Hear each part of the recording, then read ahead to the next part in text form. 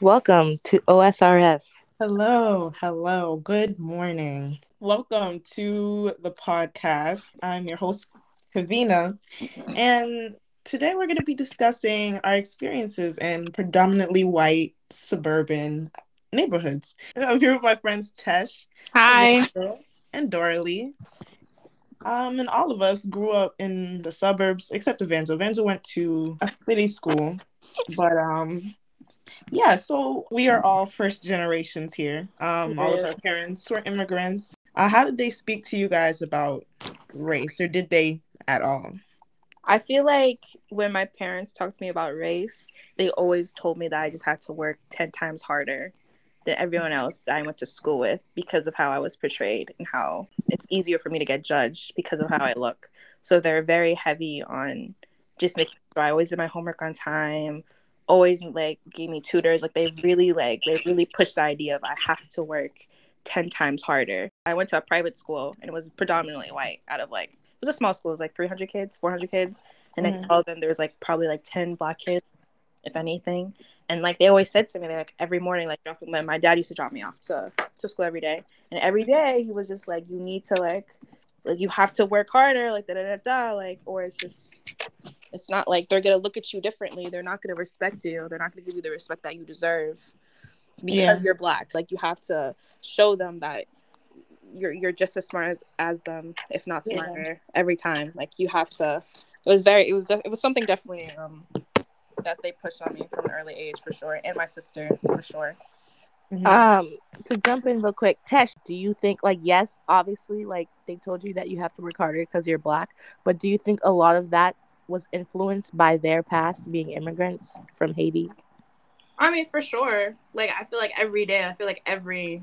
I can't speak for other posters, but I know for sure. Dorla can definitely agree with me. Is like every every time they always give you a big spiel how they walked miles to go to school and how it's not the same for us and like how they had it so hard and how they just want the best for us and everything. I mean, as they should, like, which is great, and I love them for that. And like, but I feel like for children for of immigrants, it can be kind of hard sometimes because the expectations can be very harsh. hmm And at the end of the day, like it is out of love. I can't say it's not out of love. The pressure can definitely be a lot it's a lot. because you just want, like, all you want to do is just you want to make them happy. You want Yeah. you want to you want to excel past your parents. Like that's the goal. Like For me, it was like it's like the same. They didn't necessarily talk to me about like because I was black, but it yeah, was like they worked hard to get me to where I am, so I have to work hard too. They really didn't talk about it like, like social justice issues and stuff like that. I don't How think old were your parents when they immigrated here? My mom was in her early 30s, and Right. I then my feel. dad too. And Tesh, how about you? She was younger, right, in her teens. Yeah, my mom was earlier. So my mom came Okay. here in high school. Actually, I think she came here. No, no, no. She came here in middle school. Oh She wow. Right. yeah, she came Oh. here in seventh grade. I think she went to Miami in seventh grade. My stepdad, he came here a little older. He came here in his 20s, like his when he was like 22. Yeah, 22, 23. He was pretty young. Yeah, I feel He like went to college here. Yeah. Oh wow. the age that your parents immigrate to this country matters about the conversation about race. Yeah. Because like Tesh was saying, like when your parents immigrate at an earlier age, not only do they get to experience America being an immigrant, but they also experience America being black and growing Yeah. up black as well, For which may sure. be different from other parents who like immigrated at an older age. So like they only experience being in America like as an immigrant while their child is the one who experienced growing up black, if that makes sense, right? True. Yeah. Yeah. That's really true. Yeah, so maybe that's why you didn't get that experience, Kev. For me personally, my parents, they immigrated at a young age, and my dad was heavy on social justice.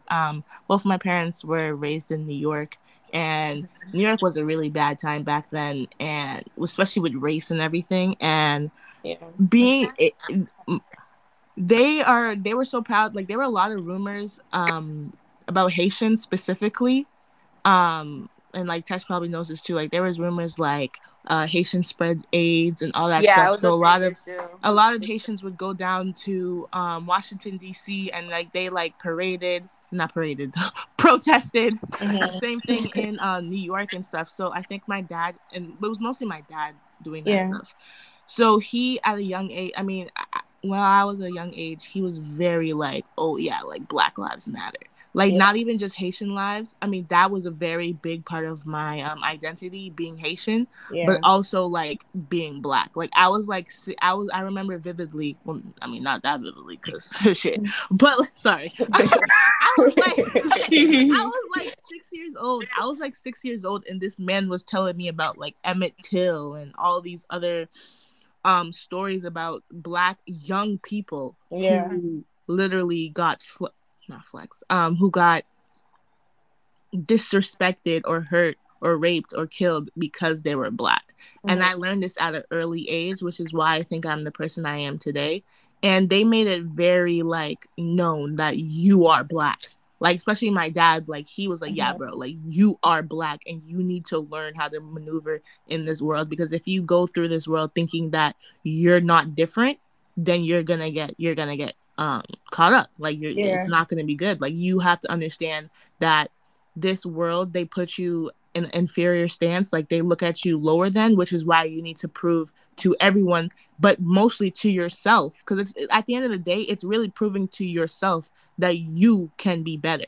Because if you have that mindset that, you know, because you're Black, you're not going to go anywhere in life, then that, you know, that's not a good mentality to have. I'm very civil rights and justice oriented. Like, I love to do work in that stuff, and it's something that I get in, like, it's something that actually interests me. So like, when I'm in school, you know, I take a lot of I took criminal justice classes, and even though that wasn't my major, it was the only classes that I actually paid attention to and I actually liked, because that's the type of work I like to do. Like, I like criminal justice, and I think it's because of my upbringing. And it wasn't just my dad who had that, like, that imposed on me. It was also like the media as well. Like, I'll never forget like the Trayvon Martin case. I was literally 10 years old. That was the first, like, even when my dad was telling me, you hear it as stories, but when you actually live through it, it's like, damn, like, this is real. So even though, yes, my dad was telling me about like there's injustice in the criminal justice system, there's all this stuff, it wasn't until that case when I was like, yeah, like, this is real. Like, this is, racism is real. Systemic racism is real. And I saw it right in front of my eyes. That's crazy. George Zimmerman, you know? Yeah. That whole situation, it woke a lot of people up. Right. Me too. Like, that was the first time I actually thought about it. There's so many over the years. And I think it was finally like the George Floyd case that woke up the entire nation. Just kind of sad if you think about it. Which is sad. Like, it was so recent. Like, there's been so many cases like before. There's always going to be cases. It's just crazy how it was him that really woke people up. I don't know why. And I think the reason why is because of the pandemic, because no one was doing anything. That's true. More people were able to not only get exposed and see it, but people were actually able to act. Like, they were actually able to go protest on the streets. That's another thing, like work and all that other stuff that keeps you from, when you're too tired to think about that stuff, you kind of like let it be. Exactly. And people have lots of time. True. What's the earliest memory of a bad experience because of, you know, the fact that you're Black? Well, I said earlier, I went to a private Catholic school growing up from preschool to 6th grade. It was in Medford. I already said it was like predominantly white, very white. And I have this I think I've told Dorley about it. I don't like talking about it because I was bullied at that school. So there's a lot of stuff that's happened to me, but I really keep quiet about that part of my life. But there's this like one incident that is stuck in my head. And it was I was like fourth grade. Yeah, 4th grade or 5th grade. I was young, and I was in science class, and I forget the name of the teacher, but I remember I spent like we were reviewing for a test, and like I remember I spent like all night studying for it and stuff, because the day before we were talking about the test, and like I gave one wrong answer, and he made this big deal. I was also the only Black kid in the class. I've always been the only Black kid in the class.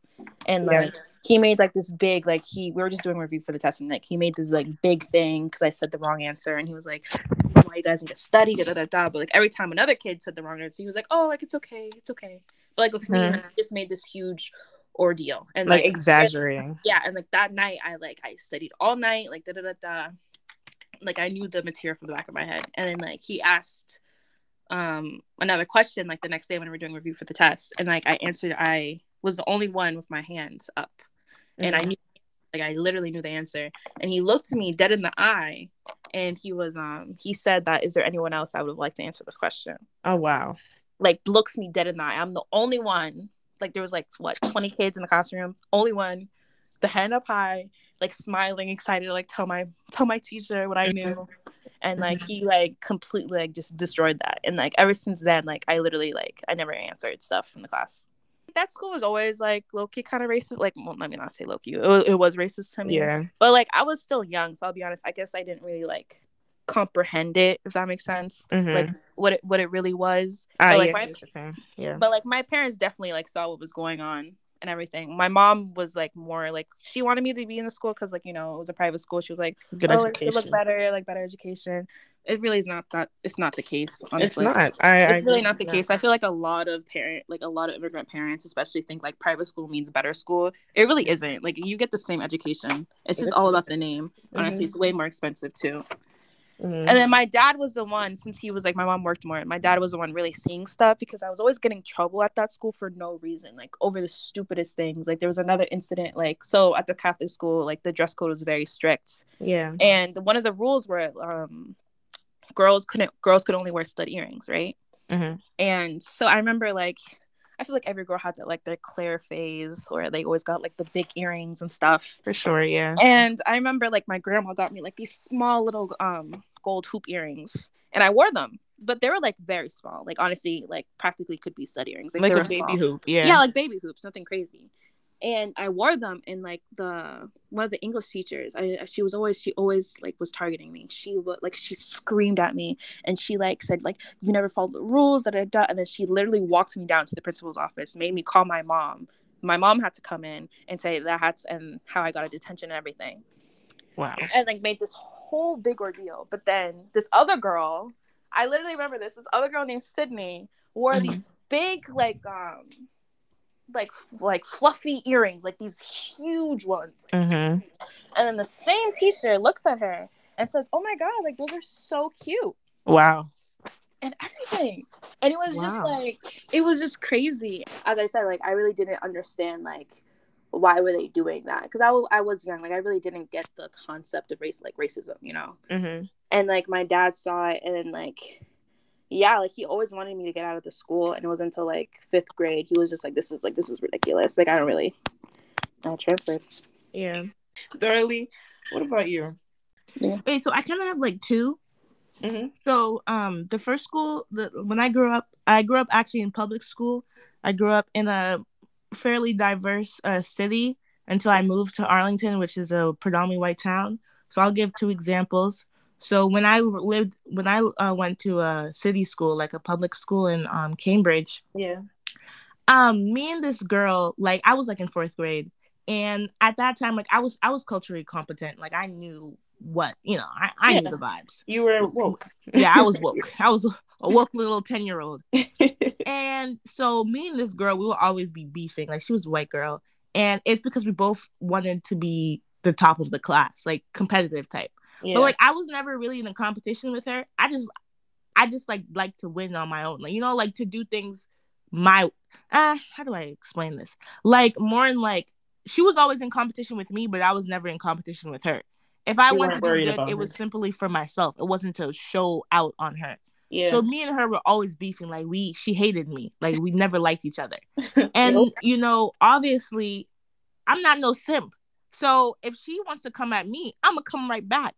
But the thing is, the teachers never saw that. They never saw her antagonizing me and her trying to push me down. They would literally see me reacting. It was always me reacting. It was never her pushing me to that point. And I won't lie, you know, I was a fresh little kid. I still am. So obviously, my reaction probably was bigger than her.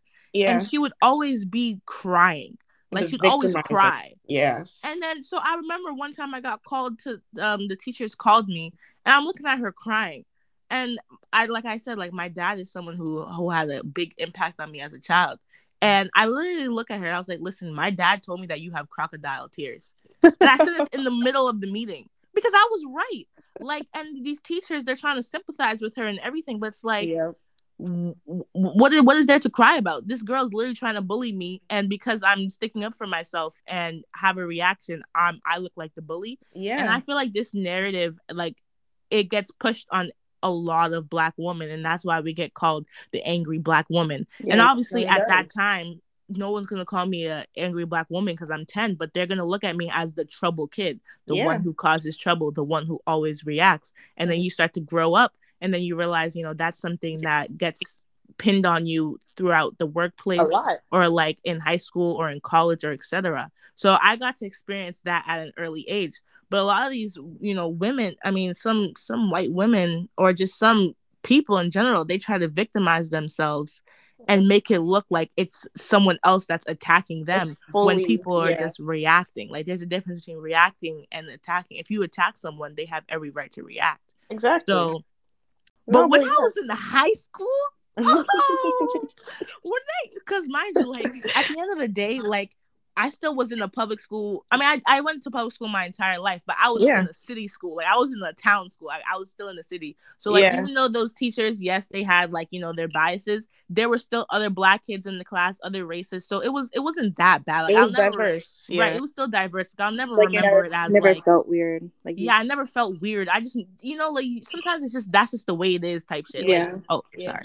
You'd already internalized. Right. I already, you know, but when I was in high school and I was the only Negro, that's when I was like, hey, yo, this is really crazy. So Arlington High, bro. Yeah, Arlington High. When I first moved to Arlington, I hated my life. Like, I was like, that was severe depression, bro.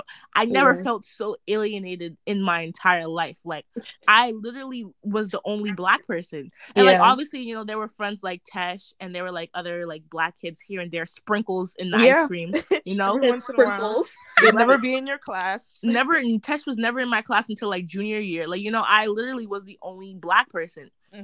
In some of my classes. And I remember vividly, like, I went to science class and like it was my second day. Like, it was their second day of science because the first day I missed it because I didn't know anything about the schedule. Like, it was so different. I had no one to talk to really like teach me like what happened. So I just missed the first day of class. And the second day I went, and everyone apparently already had their friend groups established. Damn. So I was like, damn. And another issue with Arlington is that all of them town kids, they all went to the same middle school. So they grew up with each other since they were like 5 years old. And basically a family. Right. And so it wasn't like Cambridge. And I feel like other cities where like there's 5 different middle schools, so they all meet in high school. So you get to have that experience of meeting new people. But there's not the case. Yeah, Arlington's not the case. There's one middle school, which gives you one high school, and everyone from middle school knows, you know, so you already build those friend groups. So I was in science class, and I sat at this table with the lamest girls of my life, bro. And they're all like, I can't. They completely dismissed me as a person. I was like, bro, I literally felt so, like, you know when you feel like an alien? I know we've all felt like that before. Like, you just feel like you really don't belong. This is not I had to leave the table. I was like, bro, I cannot do this. Like, this is so awkward. And like, for the first couple months at Arlington High School, I was looking at other schools in different states. I was looking at other schools and like just anywhere. I was like, trying to get away. Just trying to leave, because like, when you feel like you don't belong, like, that's one of the worst feelings. And I never felt that until I went to a predominantly white school where it was just completely different. And then their narrative on Black people was so skewed. Trash. Like, Trash. They told me, I never even knew Tesh. I don't know if you can put this in the thing, but it doesn't matter. But I never even knew Tesh, like, when I first went to school. And I was friends with these girls. Well, I was like, you know, getting to know them. And they used to tell me that Tesh was ghetto. Oh my God. And I'm like, so I'm thinking, yes. And if you guys knew Tesh, like, Shorty's not. For the podcast, like, she is the least ghetto person. Right. Like, Shorty went to school in private school, bro. She's not ratchet. She's not ghetto, none of that. Please. I'm pretty sure the only reason why they called her that is because she wore braids, or like, you know, because like that could be the only reason. So when they told me that she was ratchet and ghetto, I was actually happy. I was like, period, another one. Wait, what? Yes. Like, no, because like, mind you, like, Like, I grew up with girls like act like that. Like, those are my friends. Not trying to, like, ghetto and ratchet is like has a negative connotation with it, but like. But when they said that, I was like, okay, she's in touch with her black side. Like, they're not whitewashed. Type like that. They're not. She's not whitewashed. So I was excited to meet her. But when I met her, I was like, yo, like they were chatting. No, this is not anything towards Tesh. It's just like they were chatting.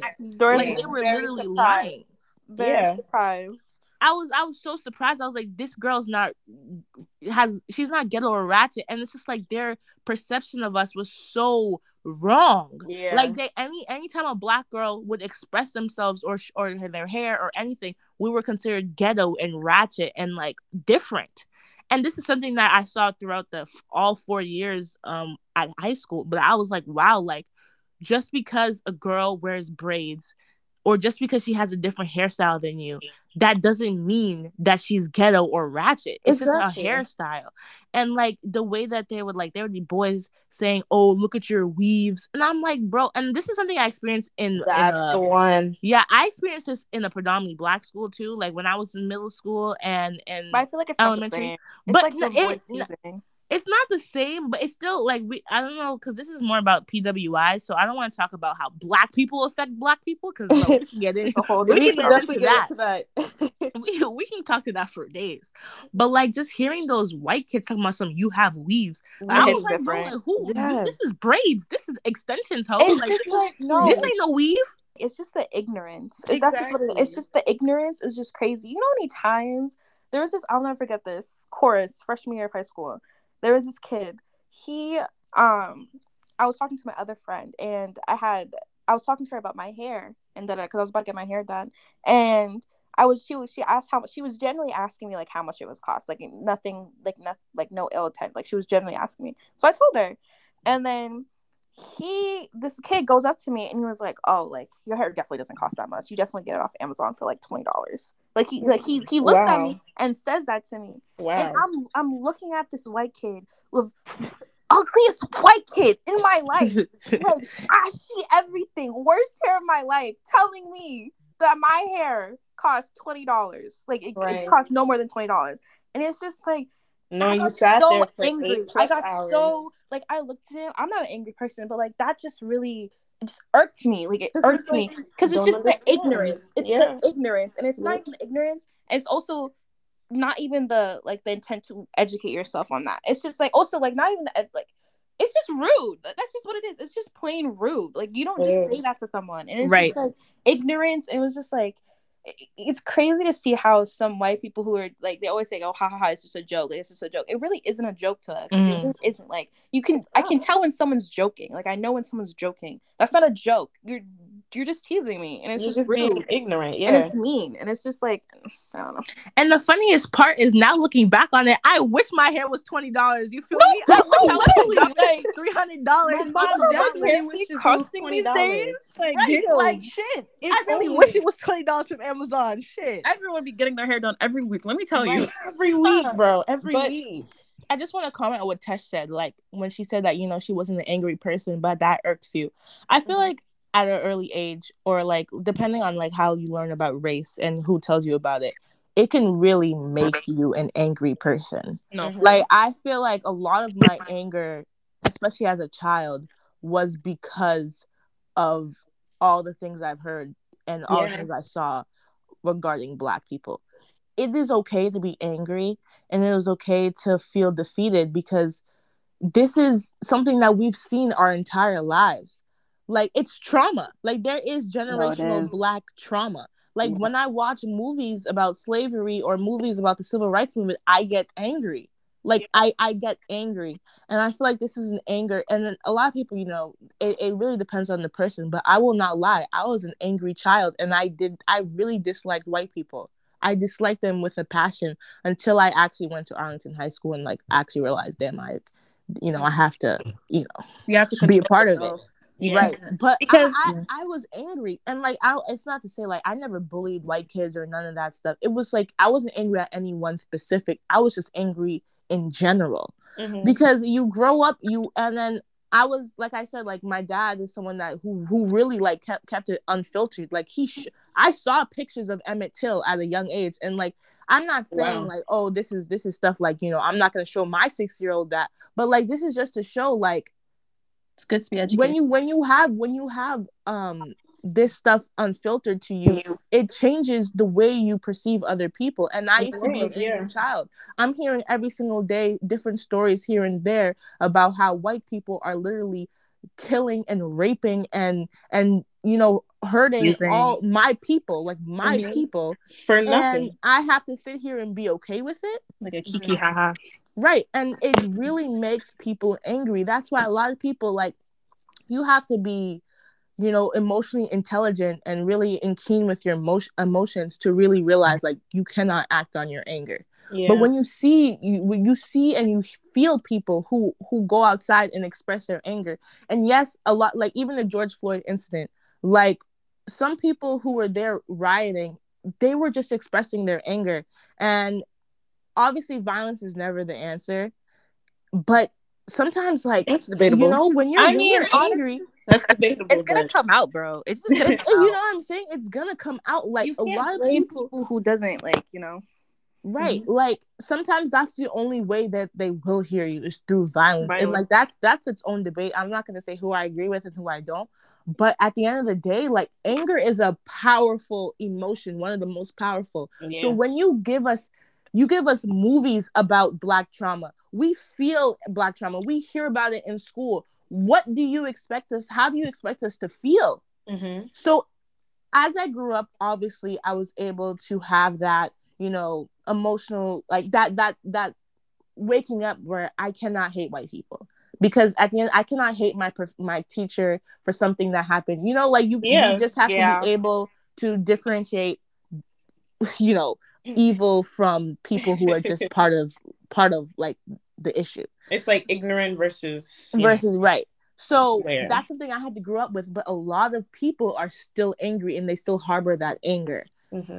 And you know, it's really, that's an individual thing where you have to really realize, like, damn, I really can't be angry. But like, you gotta figure out a way to channel it's not that easy. It's not that easy to just wake up and be like, you know what, I'm gonna forgive every white person for everything that they've done to my people.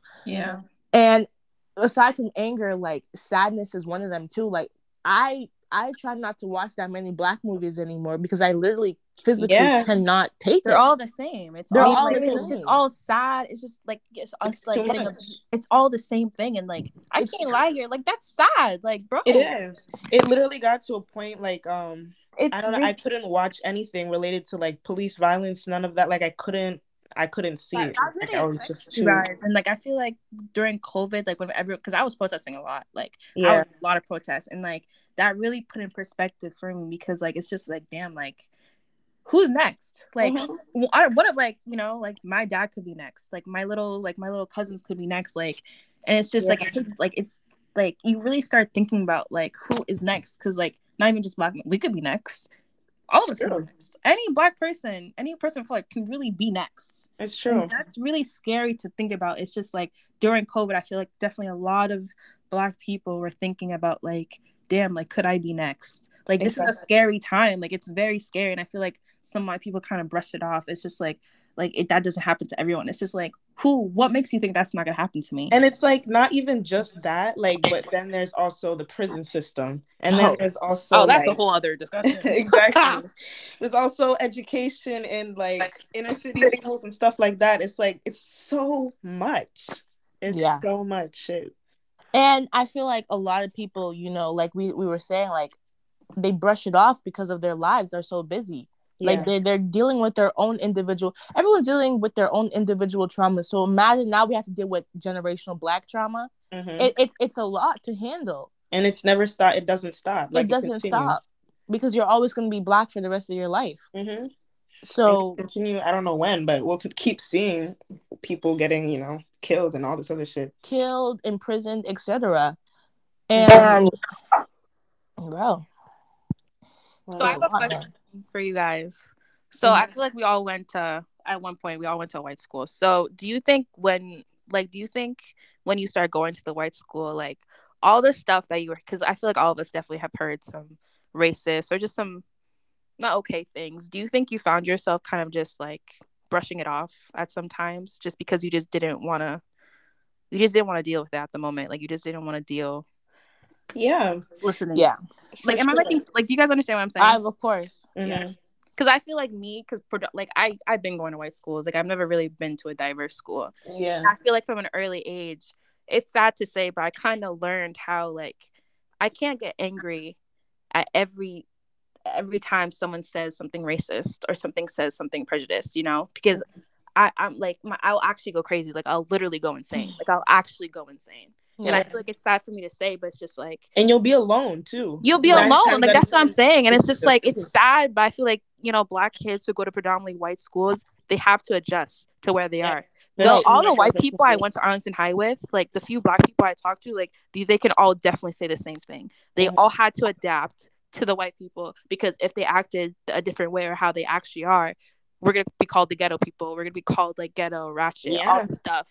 And like, I don't want to be called that. I'll be honest. I don't want to be called that. And I just, I settled for that. And I tried to adapt to how they act, because I was so scared that I had no friends. I mean, I definitely cared about having no friends back then. Now I could care less. But like then, like growing up, like I wanted to have friends. I wanted to have friends to like sit with.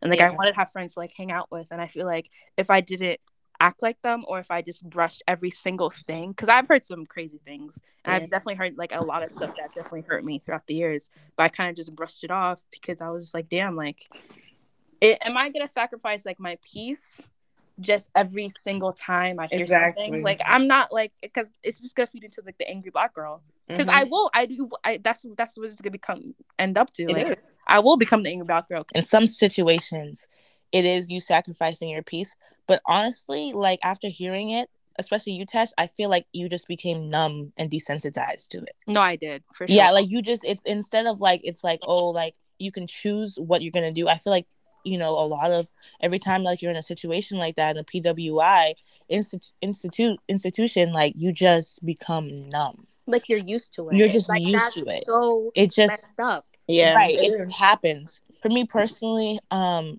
never really had that much interaction with white people, even at predominantly white school, because like even Tesh can tell you, like I still stayed in my own lane. Like I wasn't messing with the white people, and I'm not even trying to be like that person, but I really wasn't. Like I was to myself, because like just not only was I in a predominantly white school, but I was a new girl. Like I wasn't gonna sit here, and I really made no friends in high school. I have 4 friends on my list. Yeah, I feel like I was really her only. Right. So I can count on my one hand how many people I actually liked at the schools that I went to. So there were really no microaggressions for me like that, because I wasn't talking to anyone.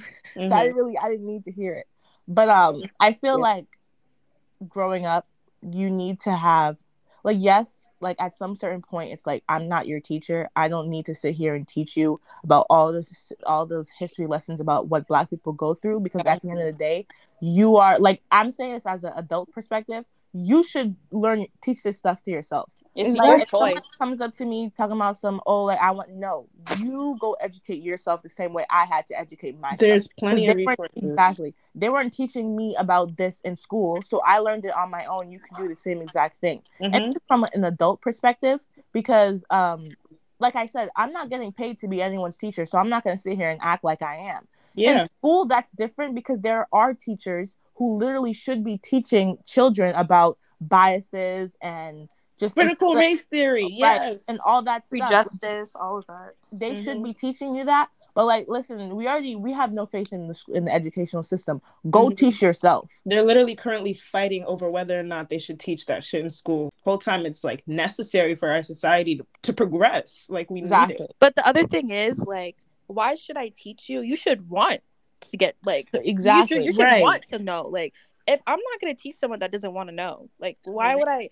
Like, you have, like, you have to have the want to do it. And if it's not there, then, like, I'm not, It's true, because there's really some people that are just like, they don't care.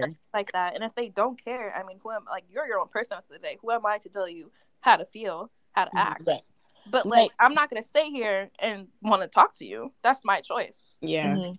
I feel like if a person, like I have some white friends and they come to me asking about my opinion, and you can just tell when it's from a genuine place. Like they do want to know.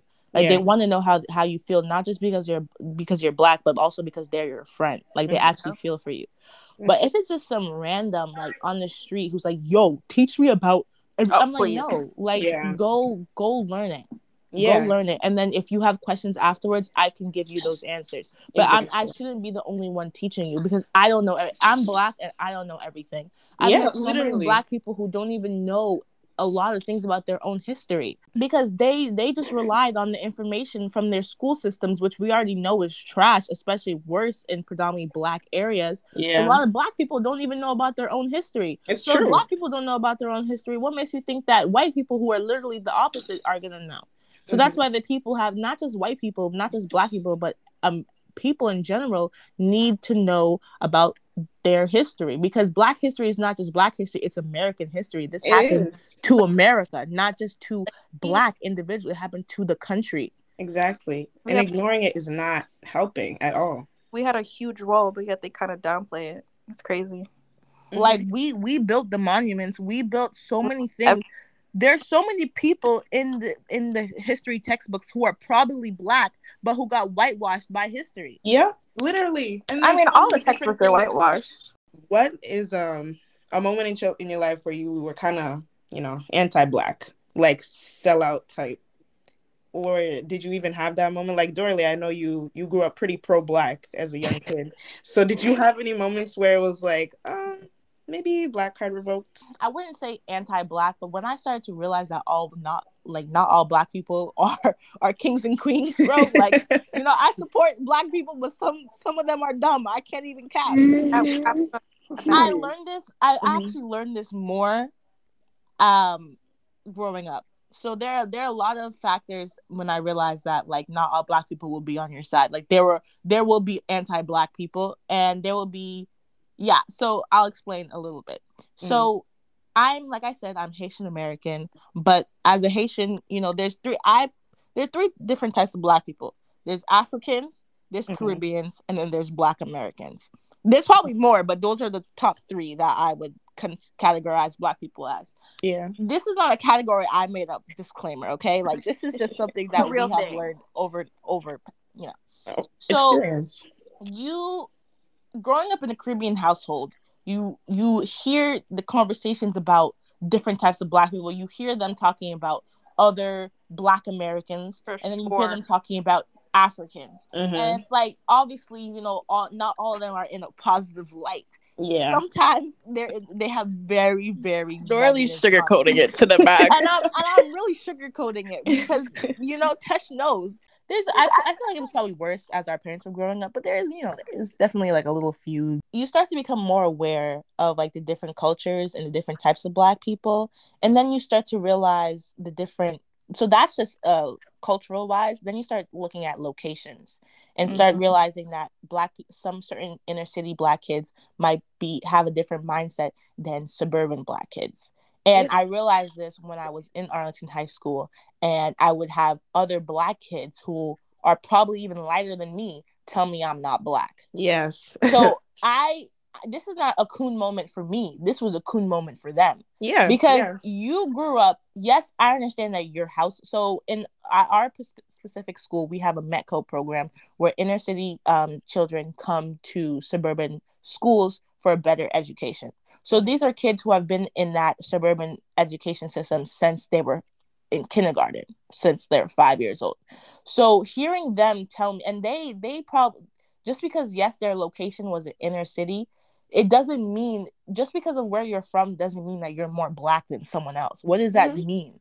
What is being more black? What's the meter? What's the meter? So it would be other black kids who probably, some of them, I would ask them, okay, so elaborate, like, what do you know about your history? Like, you telling me that you're more black than me? Okay, go ahead. Oh, because when I go home, I hear gunshots. Oh, that makes you more black because you heard pow pow. Like, like, it's just like, why do you have such a connotation, like a connection with struggle? Why does black equal struggle? So you're more black because you struggled more. That's the whole perspective. Exactly. And then Black people start to internalize that. It's just like you start to realize like, yo, like not all Black people are really for you. Like there's certain situations where Black people will move up and go to, you know, might live in the suburbs, or they might just do something good for themselves. And you have other Black people who want to see that person fail. Yeah. They're not trying to lift you up. They want to see you fail, and they actively do everything in their power to want you to fail. Haters. Yeah. They're haters. That's like so what is I wouldn't say I had an anti-Black moment. I have seen over time Black people be their biggest enemies. Yeah. Black people don't know how strong they will become if we come together. No, really. We could be some of the strongest people. Do some damage. We could do some damage, but the thing is, we have too many cracks in our system and our own Black communities. Like, it has to start with the education. Like, if education isn't doing what it's supposed to do, you're gonna have of course, not everyone's going to be able to, like, you know, accept it and understand it, but more people will, and that's the goal. Right. And sometimes, you know, you start to get disappointed. You feel for them, because it's like, yeah, like, you didn't have the education. Mm-hmm. But like sometimes it's like, damn, like, why do you have to be so ignorant about certain situations? Yeah. Like, why I'm trying to sit here and, like, sometimes I really sit there and, like, I try to educate someone about, you know, what like about the situation.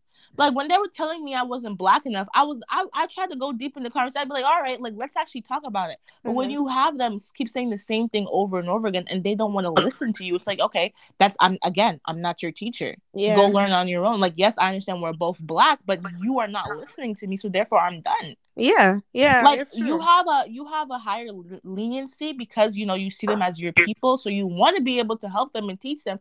But at a certain point, it's like, yo, if you're not gonna listen to me, then I can't teach someone who doesn't want to be taught. So I think for me is I don't think I've ever had like an anti-Black moment, but I've definitely, adding on to Dorley, like I feel like sometimes Black people can be their own enemy, if that makes sense. And I feel like growing up, I've always had people say, like, Tesh, why do you talk so white? And adding on to, like, the Metco kids, like, it was a really big issue at our school. Mm-hmm.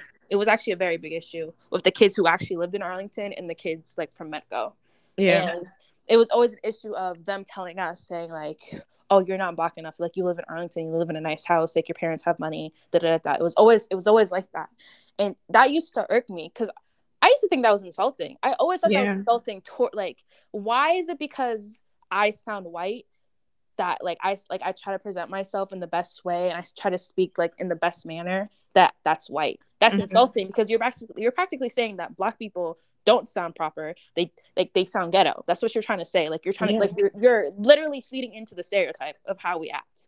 And I always thought that was insulting, because I thought it was crazy how they didn't see that as insulting. Like, Dora, do you agree with me? Like, do you guys agree with me? Like, I always found that crazy how, like, you didn't see that as insulting. And I feel like, adding on to what Dorley said, like, Black people, like, we really could rule this world. Like, if we all, like, we really could. But it's just, like, certain Black people are stuck in this narrative of just because of where they grew up, that's where they stand. That's where they're meant to be. And that's why Black people cannot, like, they can't grow. That's why certain Black people cannot grow. They can't leave where they are. And I guarantee you a lot of Black people are going to look at me like, why are you saying that about us? And it's just like, you can't tell me that's not true. I see what you're saying. Like, you cannot tell me that's not true. I think it's the case for a lot, but definitely some people, they're stuck. They really are stuck. I'm just saying, like, you know, we need to get that narrative out of a lot of people's heads. That's the narrative that's bringing a lot of our people down. And I think another thing that is on top of that is people don't like change. It doesn't really matter where they're comfortable. They're comfortable. Yeah, a lot of people just don't like change, regardless of where they're from, whether they're high class, lower class, middle class. They just don't want to move in general. People get comfortable. So when people who are born in lower class situations, they weren't just they didn't move there on purpose. You know, no one moves to a lower community just because they have to. I mean, just because they want to. Sorry, they do it because they have to, or they're born into it. So when you see generations on top of a lot of these, like, inner cities and hoods or whatever you want to call them, they have people who they have their grandpas there, their grandmas, like, you know, it's generations after generations after generations.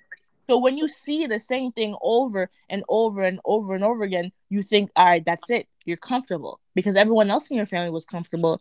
To be the one person in your family that breaks that general curse is a whole lot of pressure.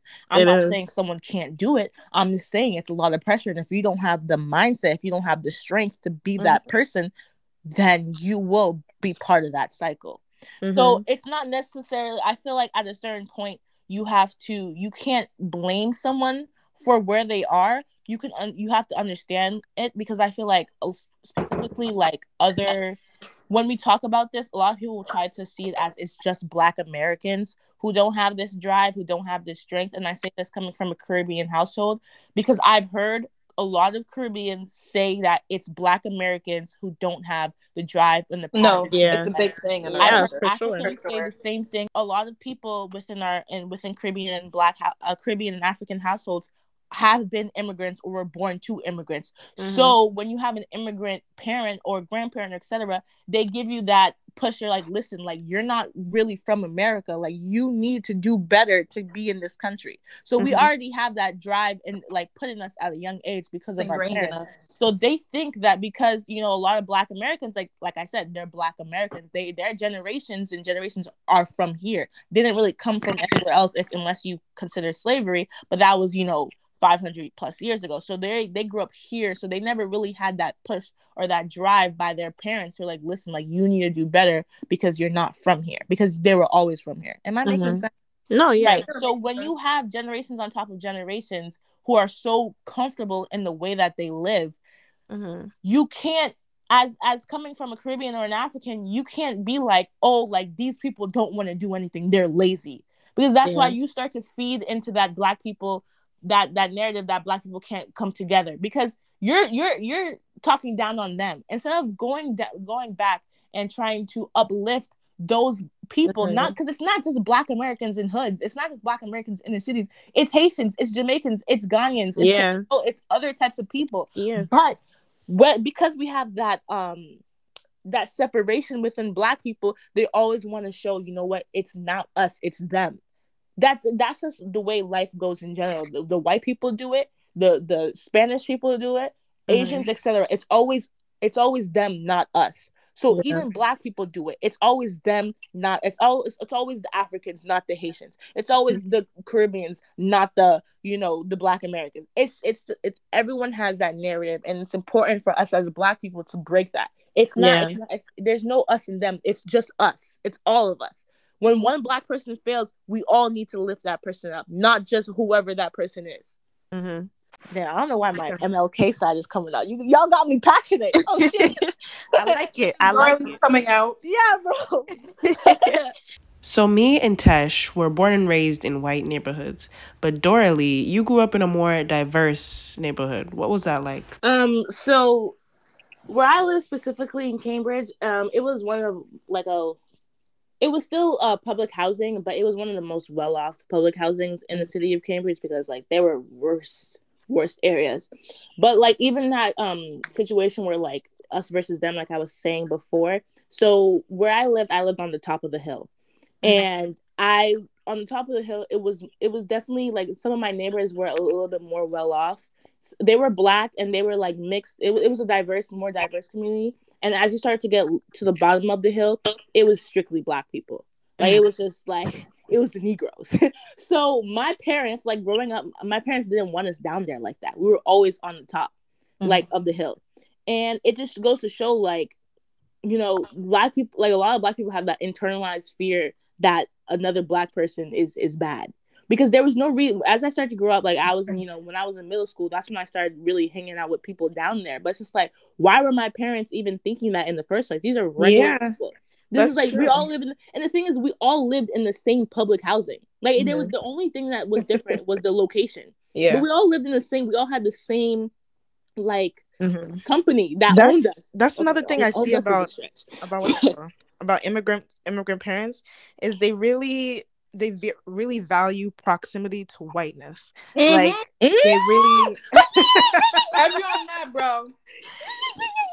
Like a lot of the things that they value is like good and right. It's about being less like black people standing out.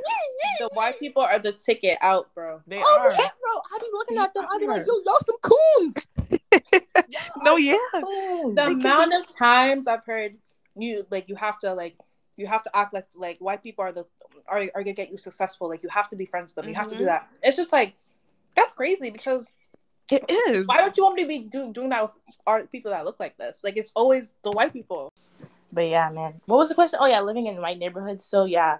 You ever felt like you didn't belong? Oh yeah, no, I hate where I live. Absolutely, 100%, 1000%. I could, if I could live anywhere else, I would definitely choose it. Like even at the end of the day, like yes, bro. Like even though my parents were doing that proximity rah stuff, yeah, I still was with my people. We had barbecues. The music was loud. I could do whatever I wanted in my house. Yes, I feel like an alien or a slave in my own house living in Arlington. I can't play music past a certain time. I have to respect people. I have to say good morning every time. Okay, just kidding. But like, like sometimes, like white people, like, I feel like, I mean, a lot of black people would agree is we like to mind our business. We don't, if someone's doing something, you let them do it and then you just keep it pushing. Mm-hmm. I feel like when I live in Arlington, people, they don't mind their business. They're always trying to be on backs. Oh, what are they doing? Oh, let me knock on their door and tell them, no, leave me alone. Mind your business, bro. Like, just mind your, like, that's the thing. Your own thing. They don't like minding their business when it comes to Negroes. Exactly. And it's so annoying. Like, the reason why I cannot have a graduation party in my house is literally because of my neighbors. Because one time we had a little party, it was barely any people, and then they come up knocking on doors. Hey, can you guys be quiet? Like, bro, we never know. You guys do play your music or do whatever you want, and I've never heard any of us go knock on any of our neighbors' door. But the fact that they're always looking at us every time we're in the backyard, they're looking at us like they've never seen people dance. Like, listen, I know I have a loud family, okay? Yes, I do. But at the same time, mind your business. Just mind your business, bro. I'm driving in Arlington. I see people staring at me. Bro, this is my car. I didn't steal it. Leave me alone. And this is a completely side note, like mad side note. But yesterday when I was at work, and I work with an older 90-year-old white woman, right? Mm-hmm. And so she's trying to see like if her neighbors moved out. So she's like, Dorley, go upstairs and go see if the neighbors moved. Go. And I'm like, what are you asking me this for? So I'm like, all right, whatever. I'm just gonna go. I just did a little quick peek. I went up the stairs and I went right back down. She's like, oh, did you go up to their door and listen if they were there? I said, listen, woman, I'm black, okay? You don't go up to people's door and start trying to knock on their door and trying to see, oh, are you moving or not? You don't ask those questions. Yeah. I was like, listen, I don't feel comfortable doing this. This is not something I grew up in. And that's when I really realized, like, you guys are so nosy. Like, why do you even care? Right. Like, white people, see when you see. Yeah, white people are so, and like, okay. Like, they're not paying your bills. Like, just leave us alone. And it's so annoying because, like, living in this neighborhood, I feel like they just don't leave me alone. We're the only black people in the neighborhood, and we are probably the loudest. Leave us alone, bro. We don't want to be bothered. Yes, talk to us when we see you. Say hi. That's it. Don't start knocking on our doors. Like when they be asking about me and stuff. I'm like, yo, no, mind your business. I don't know a single neighbor's name. I don't even know none of their names. They probably all know mine. They're always the only nigga on the block. Right. They're always trying to say, oh, who are the black people on the street? Bro, who cares? Leave us alone. We don't ask. Like, being in a white neighborhood was one of the worst decisions my mom ever made. I tell her this all the time. I always tell her this. I'm like, listen, I wish I never lived here because I really don't. Don't get me, I love having a house instead of living in a little apartment. I love, having that luxury of going home to a quiet neighborhood. But at the same time, I wish it wasn't so, like, I have no, like, it's, I wish I was around more cultured people. Like, it doesn't even mean race wise. I just wish I was around even if I was in a white neighborhood, that they just minded their business and they were just more culturally competent.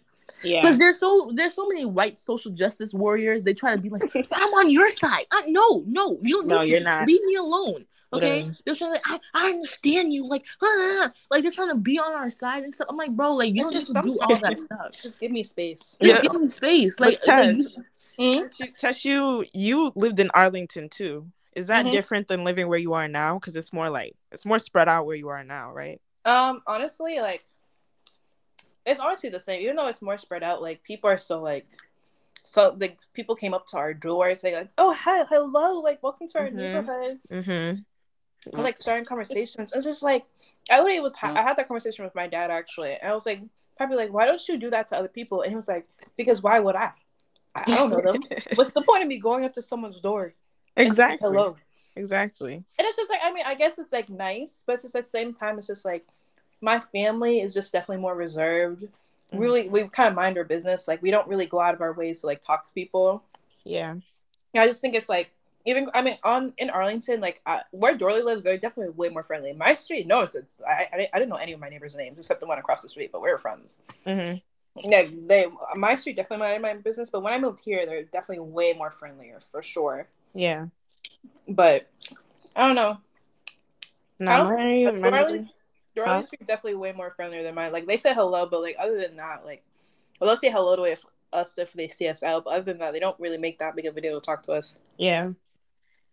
My neighbors, they talk to us. They bring us desserts every like holiday and cards and shit like that.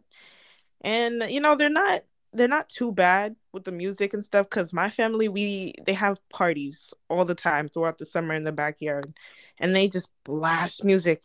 But you know, they're not annoying about it. Like every once in a while, they'll be like, "Yeah, like please," but they never really say much. That's probably because it's a little bit more spread out than it was like in Burlington, but they're not too bad. Like, do you think it's low-key our fault too as well as Black people? And I'll explain. Like, so we never say hi to them. We never say good morning to them. Like, is it like when we say that we're reserved, is it because we're reserved because we don't want to be associated with white people, or are we reserved because that's just the way Black people are? You know what I mean? Because like, isn't it nice and friendly for people to be like, "Hey, good morning, I'm gonna bring you chocolates and stuff like that," all that stuff, you know, happy Christmas, you know, like I feel like it's in a friendly manner. I feel like me personally, I might reject it more because I'm in a white neighborhood. You guys ever think like maybe sometimes you just can't accept white people being nice because you see it as them imposing on your privacy? I don't see it as imposing. I feel like it's just ingenuine. And 9 times out of 10, they're probably not, you know, culturally aware. And it's like having to pretend like ignore that one thing. And it's like, I don't know. I mean, I feel like for my family, at least, I don't think it's because like we have anything against white people. It's just like my family likes their privacy. Like, I'll be honest, like I like my privacy. Like, you'll never see anyone in my family going out, maybe other than my sister, but she's a kid, like going out of their, not even my sister, going out of their way to like talk to people. Like, you know, like we're not rude. Like if someone says hi to us, we're gonna say hi, like start a little conversation. But it's just like, I don't like, maybe answering Girlie's question, I just feel like, I don't know if it's them necessarily imposing our privacy. It's just like, I feel like just some people just don't really, I feel like maybe we're just not the friendly neighbor. Maybe let me just say that. I don't think we're the friendly neighbors. That's valid. Honestly, I feel like race has to do something with it because I feel like, okay, so my question to you guys is this. If you guys lived in the South, in a Black suburb, and everyone was being really nice, wouldn't you just accept it? You wouldn't even question it whether or not it's genuine or not? Because yeah, exactly. So maybe race does have, you know, has a little play in it. Maybe more than you really think. Because like even my family, like they'll be like, "Oh, again, cookies and this and that," flaming the neighbors. But every time we're at our other family's house, "Wow, the people here are so nice. They say good morning," just because they're Black. Yeah. It just shows because that maybe we're not used to that. Exactly. Black people are more comfortable with Black. I mean, it's just what it is. It is what it is. I'm just saying, Black people are more comfortable with Black people. When the Black people, you know, come up to you and be all genuine and nice, we see it as them just being genuine. Yeah, but if a white person did that, you always think, dang, ulterior motive. Yeah. Right. Is there an ulterior motive? How did you... Well, I guess Dorley, was a little earlier for you. You kind of went over it, but how did Tesh, how did you feel when you first entered a like predominantly Black space? Like it was the first time it was... Yeah, that's it. Or when she met me. Well, I mean, growing up, Dorley likes to say that she was like kind of my first Black friend. But like, I mean, to be honest, even though I went to white schools, like I still had like, I still went to church. Like I had like the people who I actually hung out with as kids, like they're all Black because like I went to a Black church. I went to a Haitian church. Like I always had like, I wasn't completely deep in it. But I'll be honest, like growing up, I guess Dorley was like kind of my first black, like she was my first black friend in like the school system. And I don't know, I guess like when because I'm used to white people, like I'll be honest, like I'm really used to white people. I'm used to how white people act. Yeah. And then, you know, I didn't like, other than like my church friends, but my church friends also went to like predominantly white schools too. So we all acted the same. So, you know. I see, yeah. And then even though we had each other, even though we're still Haitian, even though we still acted like Haitians, at the end of the day, we still like, you know, we all went to white schools. So it's just like we all kind of clicked with each other. So we know how to, we all knew how it was, I guess, in a sense. But when I started hanging out with like other black kids who grew up in like more predominantly black schools and like just more diverse areas, it was just like, I'll be honest, like I felt kind of out of place. And like sometimes to this day, I'll be honest, I'm not as bad as I used to be, but like I'm definitely more quiet. Yeah. Because I feel like I really don't want to say something stupid and then they make fun of me because I grew up. Like that's so like deep, like ingrained in me. Like I'm definitely like, if you see me at like black parties, like more black parties, like like me, like when I actually start going out, like the first black party, bro, I was so like on TikTok, I always see this trend of like when you go to your first black party, you pretend to know the lyrics. How that was me. Like that was me. That ass just pop in your head. No, literally. And I was just so quiet because I was so scared because I just didn't want to sound stupid, which is crazy because like we're all the same here. We all look the same. It's just like I didn't grow up with you guys. Yeah. So I'm gonna act different. Like you can't change it. I am gonna act a little different. And like I didn't want to say like I felt uncomfortable, around them. It was just like I was just nervous. That's all. Nervous, yeah. I didn't know how to act. Yeah. That makes sense. Black people, yeah. Huh? Black people are intimidating. No, they are. And I guess I was definitely intimidated because, like, you know, I just didn't want to say anything stupid. Yeah. For me to look dumb. I was just like, it was a lot. I don't know. It's like you had to prove you were black. So my blackness. Yeah, I definitely felt like I was proving my blackness for a couple years. There's a lot of proving in our community. Like, like if you go to a white place and your hair is not nice or whatever, you don't give a damn. You don't care.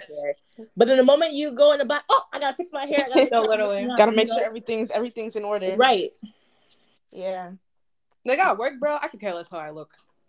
It's like a flex. You gotta flex. You gotta flex. Well, I mean, that are a lot of people in our community. That's what we grew up on. It's just flexing. I mean, you always have to look good. You always have to give your best impression. You know, right? It's all about being the best. Yeah.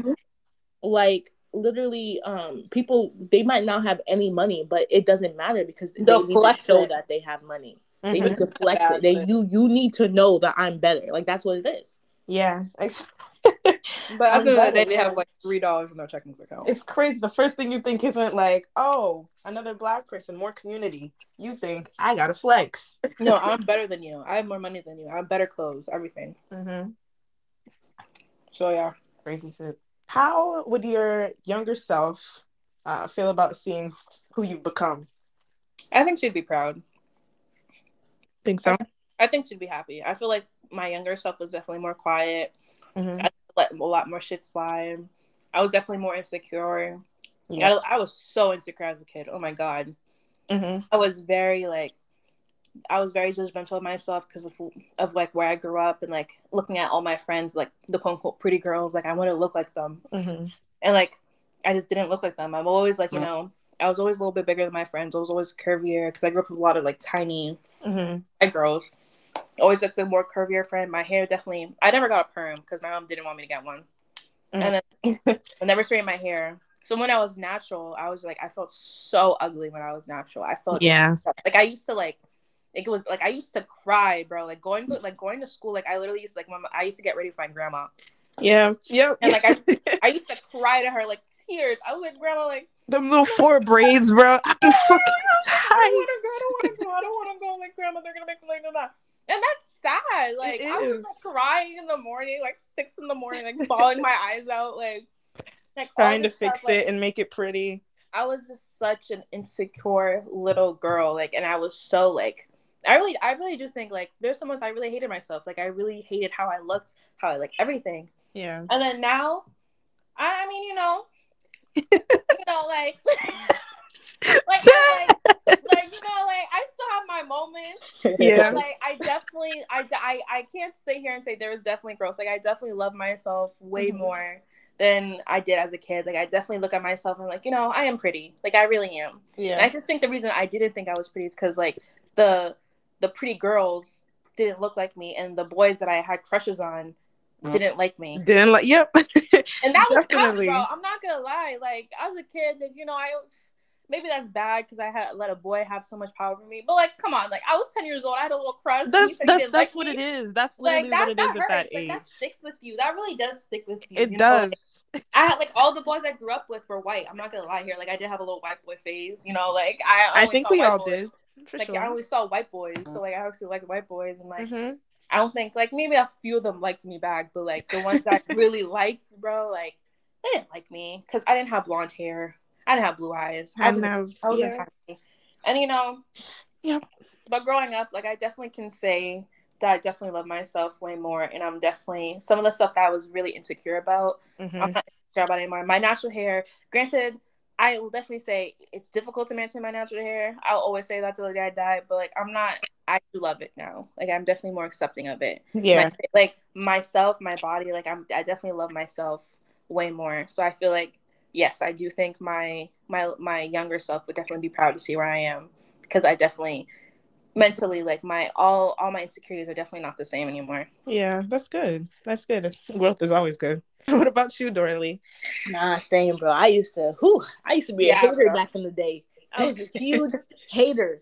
I saw the black skins. I used to flame them. Nah. Colorism, man. Colorism goes crazy. Nah, but yeah, growing up, so my features was something that I used to be insecure about, like my nose, my hair is definitely one of them. But it was those two, and then my skin, my darker skin. So those three, I definitely like used to be very insecure about. I still am, I have my love and hate, mostly hate with my natural hair. My nose, I got over it. I mean, I used to, the jokes used to go crazy back in the day, and I used to really like internalize that. I used to want my nose to be smaller, all this stuff. But as you grow up, there's just some things that you just can't change. Yeah. And they're not worth changing either. And it's not worth changing either. And another thing is, this is going to sound really messed up, but as I started to get more attracted by boys growing up, I realized, I think that kind of made me feel more. Yeah, it helps. Like, I mean, yeah. Like when you feel like desired by other people, like I'm not trying to say like the only reason why I love myself is because I like, like other people find me attractive, but reassurance always helps. Of course. Like, when you feel like you feel down, you're like, damn, like I'm mugs, but then someone's like, bro, what are you talking about? Like, you look good. Yeah. It really does boost your confidence, and as you grow up. So I think younger me would be very proud. I changed a lot growing up. Like I was, like I'm not 100% a girly girl, but I can wear a dress without hating myself. Or I can wear certain things without like completely hating it. When I was younger, I was considered a friend, so I was just the friend that guys came to talk to my other friends. So like I started to develop more of a tomboy mindset, which is why I think I still am the person I am today. But like, I started to get more in touch with my feminine side as I grew up. I started to lose weight. I feel like there's a lot of factors that you like. It's not just your race or like what you look like. I mean, it is, and it's not just your skin color, but it might be like physical appearance, like your weight or stuff like that. Like I realized that as I started to lose more weight, not only did other people start to see me as more attractive, but I started to see myself more attractive as well. Which, that's a whole different conversation. But I feel like as you start to grow up, you see that you can actually change the way you look in certain ways. Like you can enhance yourself. Let me just say that. Like depending on your certain hairstyles or whatever the case might be, like you can actually work on yourself to look better and to feel better as well. And I don't think people should get, blamed for that. I feel like if someone wants to work on themselves, if they want to wear certain outfits that make them feel more confident and they make them look better, then they have every right to do that. I feel like if it stems from just simply insecurity, then maybe, that's a conversation that we need to talk about. But if someone is simply doing something, you know, to better themselves, better their look because they want to do that, then they have every right to do that. And I feel like as an adult, you actually have the power to do that. Because, you know, when you're 10 years, you know, when you're younger, you don't really have power of what you look like. Your mom's probably buying your clothes. She's probably doing your hair. But like when you really start to become an adult and you have the choice is yours, you get to present yourself the way you want to be presented. Yeah. It really shifts your confidence in yourself. So I am proud of who I am today. I'm gonna be prouder because this ain't it. You know what I'm saying? This is just level one. For sure. But as Tess was saying earlier, you know, like when you have people who are of the same skin color of you, if not darker, and you're always asking, damn, like, do they even like black women? Like, you start to internalize that. Like, it really does hurt to realize to not be wanted by anyone. And to know that it's because and to know it's because you're black, right? And it's just like, damn, this is a whole different other conversation. But like, I heard something that like a lot of people might be hypersexual because they've never been wanted before. That's a big thing. Like, that's very true. I do think that's an issue. Like, I really do.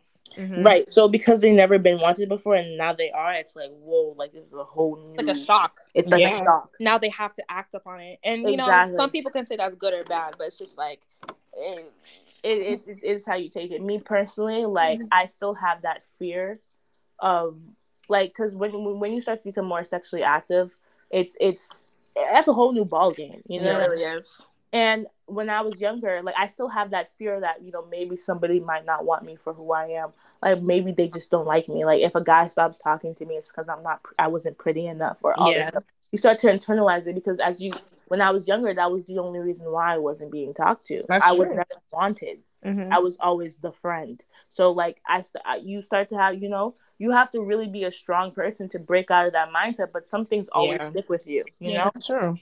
Some scars will always stay on your body. Yeah. So because once you find someone, like, you know, it's sad to say, but like I feel like every girl kind of had that moment growing up, like when you were always like looked like as the friend, or like boys didn't really look at you like other girls, and when you start getting to the age where like they start looking at you in that way, I feel like some girls are definitely more lenient of things. Like passing by, you know, and like letting some certain boys to kind of treat you in a certain way because like you think I'm pretty, which is like messed up. Like definitely don't have that mindset. But I'm lying if I'm like if I'm saying like I never let that happen because like for sure. I was never the pretty friend. Like I was really never the pretty friend. Like I was always like the fucking I was always the designated I was just the friend, and like and then like the second like when I got into high school and I guess I got some like male attention, I was definitely more lenient of them treating me however they wanted to treat me, because it's like, damn, like even though you're treating me like actual trash, you think you're still attracted to me. Yeah, you think I'm pretty. And that stuck with me because like I was so like male validation was so big for me in high school. It was very big for me when I started like, you know, actually like getting like talking to guys, like actually like having guys interested in me, because it's just like I never, other than like my parents, my family telling me I was pretty, I never felt pretty. And like even like girls, if someone called me pretty, I didn't believe them because I never really had boys calling me pretty. I had like my quote unquote friends call me pretty, but like I'll be honest, it hits different if a guy is calling me because pretty. your friends lie. Friends like your friends, like, they be capping. What friend is gonna tell you, yeah, you look disgusting today? Like no, like that's not gonna. I mean, obviously, like the outfit and shit, but no one's gonna tell you. But like, what friend is about to say like your face is just not it? Like, bro, that's not a thing. Like, that's not gonna happen. And like, you know, I never like boys are just not gonna say anything to you at all. So like, you know, so like when I started like, you know, when I hit puberty in like high school and like actually like boys were becoming a thing for me, it's just like, you think I'm pretty? Like, oh my god, like, and it's just like they can say like the most trash things to me, like probably like the most like horrible things to me, but the only thing that's going to my ears, nah, you're bad though, like you're pretty, like you're valid, you're valid though, like you're valid. That's all I'm hearing like going through my head, you know, you're valid like for a nigger. It's no, but it did took me a while. It took me a while to kind of understand, like, you know, like definitely hear the other things that they're saying. Like just because they're calling you pretty means nothing. A boy can call you pretty and treat you like absolutely trash, and you need to understand. You need to know your value, and I feel like that's a lot of things that girls just have to. It's a stage that we all have to went through. Like even though like he's calling you pretty, but like that's all he sees you as. He just sees you as a like a pretty thing. Like that's all. Like he doesn't want to get to know you. He just wants to get into you. That's literally what it is. That's all he wants from you. That's true. That's if a boy genuinely like, if someone like, let me not say, but like if someone like who you're interested in genuinely is interested in you, he's like the person's going to take the time to get to know you, and he's just not going to keep saying like how pretty you are. Like he's gonna admire the other things. Sex like, is not a way to show that they like you. No, for sure. I feel like growing up, like in high school, like, you know, when you start having, it's just like, no, like this is how I have to, like, for a boy to like me, like this is what I have to do. Yes, yeah. That's the sad part, because that's where a lot of us where we went wrong, and it's how a lot of us got our feelings hurt, because we didn't get that, because like we're thinking, if he doesn't like me, if he stops saying he doesn't think I'm pretty, like I have to put out, like I have to do something so to keep him around. It's just like that mindset right there. That's where we went wrong, because it's just like sex is not the only thing. Like if he wants to get to know you, he will. Like he'll be like, no, I like how you present yourself. Like I like how you do this. Like I find it like interesting how you do this. That's when you know someone's interested in you, and that's when I feel like a lot of girls go wrong. And for Black girls, you know, who like all their lives probably were just the friend growing up, and when they start, getting into it, that's how we see things. And it's just like, it definitely took me a while. I'm not gonna speak on you guys, but it definitely took me a while to really understand, like, no. Yeah. Or the type of boys that the type of boys are like get attracted by light skin. Oh my god. You start going like no, for real. Like if a boy that genuinely just like light skins and he starts talking to you, I'm not gonna lie and say my ego is not gonna go up. I'm not gonna lie and not say it. No, it's true. The first light skin that you mess with, bro. The first light skin, you're like, damn. It's just like, damn, you think I'm cute? Like, do you guys remember? What was his name? He went to Burlington High. Light skin. No, let's not say names. Oh. Well, wait, can we say names? No, I'll bleep it out. What did you say? Okay. It was bro, he was so fine. I used to think he was so fine, bro. You know what that nigga said? Okay, so Jeremiah had told me that he was on the stairs, they were walking somewhere, and I walked past him and I said hey to Jeremiah, and then he said what did he say? He's just like, if only she was light skinned. Wow. And bro, when I that shit stuck with me for the rest of my life. Wow. Like I never forgot it, and I was so that's crazy. Because it's like, are you kidding me? Like I actually had like a little crush on him, and it's like, I mean, who did it? I feel like we all had our little phase with him. That's what's holding me back. No, but you know what? Another thing is, it's just like I think it's crazy. I'm sorry. I don't even mean to make this podcast into like a hate men thing, but like I'm gonna talk anyways.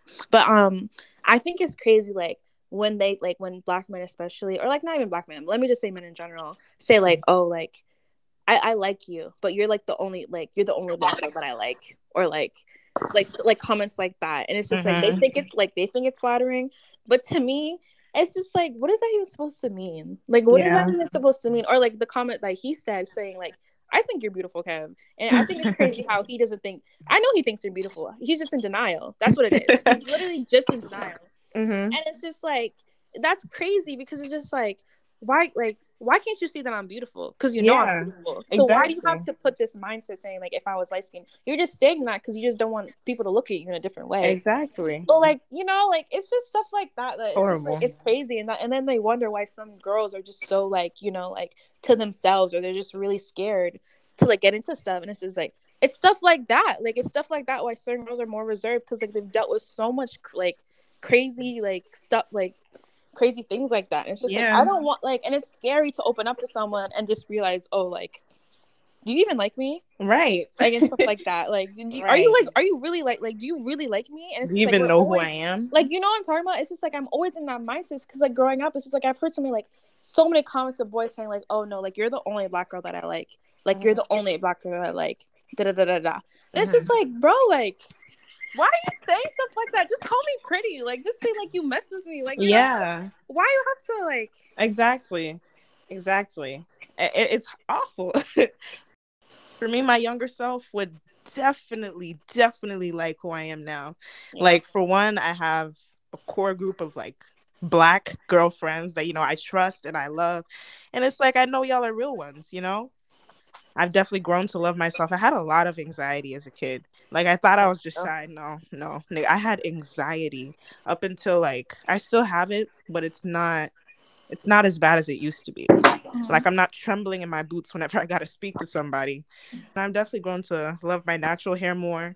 Like, I have a routine now, so if I wanted to wear it in a puff, I could. Do I like doing it? No, it's a lot of work. I just feel like, I just feel like the reason we didn't also like ourselves is because we just didn't know how to take care of ourselves. That's really definitely. I didn't know how to do my hair. My mom wasn't letting me get acrylics at like middle I didn't know how to dress either. I didn't do my eyebrows. I didn't know how to do makeup. Like I thought I was ugly because maybe I was a little ugly because I didn't know how to take care of myself. I definitely wasn't the cutest I always little say that. I was not the cutest little middle schooler. My mom was buying my clothes. You think my mom was buying me some booty shorts, biker shorts? Like, no. Like, that's what it was. You just grow when you start making your own money and you start growing into yourself. You know what you like, and then once you start doing accordingly, like doing your hair the way you like to do it, then you'll feel yourself getting prettier. Like that's what it is. Exactly. Yeah. And my body, I started developing in like the fourth grade. Fourth grade, I had like, wow. I don't know, the titties started coming in, armpit girl, hair, that was me 5th grade, bro. Gucci hair and all that. No, literally. And I remember hating myself because I'm like, my stomach is flat, but my thighs are huge, and I hated it. You have boobs. Like, I have to wear a bra, bro. I was the first girl in 5th grade to get a bra. All of them got bras like 6th, 7th grade. And I was like, damn, like, I feel like an old lady. Like, why am I wearing a bra? Like, none of my friends are wearing bras. Like, why am I bigger? Like, why do I look like this? Like, it's just like, girl, you're just going through puberty. Like, you can't control that. You really can't control puberty. So, did your mom talk to you about puberty? My mom gave me a book and called it a day. No, honestly, I don't know if we necessarily like had a talk about puberty. The only talk she really gave me is just like I don't know, Kev, if you could agree with me because you were a church girl growing up, but like I always had the talk of like, because especially for church, she always told me like, you need to dress this way. She always like looked at me. She always was very strict about what I wore. To church, or not even just to church, but like just places in general, because like of my body, because like I've definitely. My body is definitely more curvier. Like I'm very curvy, and like shorts had to touch my knee always. Oh my god, the skirt test. Oh my god, don't even get me started. And like I was definitely more curvier than most girls I grew up with, and like so clothing was a little bit more tighter on me, and like my body definitely showed, even if I didn't want it to. And I always got the talk of where like you have to dress this way because you don't want people to look at you that way. And like growing up, I was like, okay, I always just thought she was annoying. Like, okay, mommy, like, okay. But like growing up, I really like. And hearing other girls talk about their experiences, I really started thinking about it. I was just like, so why do you want me to dress this way for other people not to look at me? And I thought about, like, don't you think the other people are the problem? Yeah, exactly. I always said that to people. Like, you know how, like, oh, you have to, like, when someone's coming over, you have to dress this way. I was like, why are you letting someone in the house if you're afraid of them looking at your, like, 10-year-old daughter, like your minor daughter in that way? And I feel like that's a really big issue for Black people. And they always do that, but no one likes to talk about it because the woman has grown men. It's always the grown men. And so like I think it's a big issue, and I always say that. I'm just like, why are you're making your daughter, like your minor daughter, change for like just because older people are coming over? Yeah, they grew up with that too, so they assume like that's just the way it is, and they have to deal with it, and we don't have to deal with it. And I feel like playing devil's advocate is just like, oh, like you have to, like, you have to dress a certain way, like you don't want anything showing. I mean, granted, like I'm not gonna let my teenage daughter wear whatever, like but at the same time, it's just like some things that's crazy. Like just because I'm wearing a tank top, like I have to go change. There's like, it's like they do overly conservative, like long very skirts, overly long conservative shirts, like because they don't want men looking you that way. And it's just like, do you think I'm the problem? And it's going to show. No matter what, it's going to show. You're going to look the way you are. You might as well accept it. No, that's what I'm saying. Like, if you have a body, you have a body, and sometimes clothing, you can't hide your body sometimes. That's why I can say, like, growing up, I used to see, like, I grew up with a lot of very curvy women, and I used to think it was hilarious, them trying to wear some clothes. Yeah. And it's just like, bro, like, at the end of the day, you can wear a big skirt. Your butt's still gonna show, Sherry Dudu. Like, your butt's gonna show. Your boobs are, like, if you have big boobs, they're still gonna show. Like, like, what can they do to change that? And I used to think that was so annoying growing up in the church. It's just like, that's so, like, the girls are not the problem here. It's the man that's the problem. But that is a different conversation for another time. So. That is a whole other conversation too. We don't have to get on. We don't have to get on that. But yeah. But this was a great conversation. It's getting a little late. I'm gonna have to cut it right here. But thank you so much for joining me. It was such a fun conversation. I know we talk about this stuff all the time, but it's nice to finally get it on a recording, you know? D Money on the block. I mean, let's not D0RLE5. We're very educated Black women, guys. Very educated. Ignore what Dorley just said. Oh, so it's ghetto to shout out my Snap? No, not at all. Let me not say that. It's not ghetto at all. Right. Okay. Bye. Bye.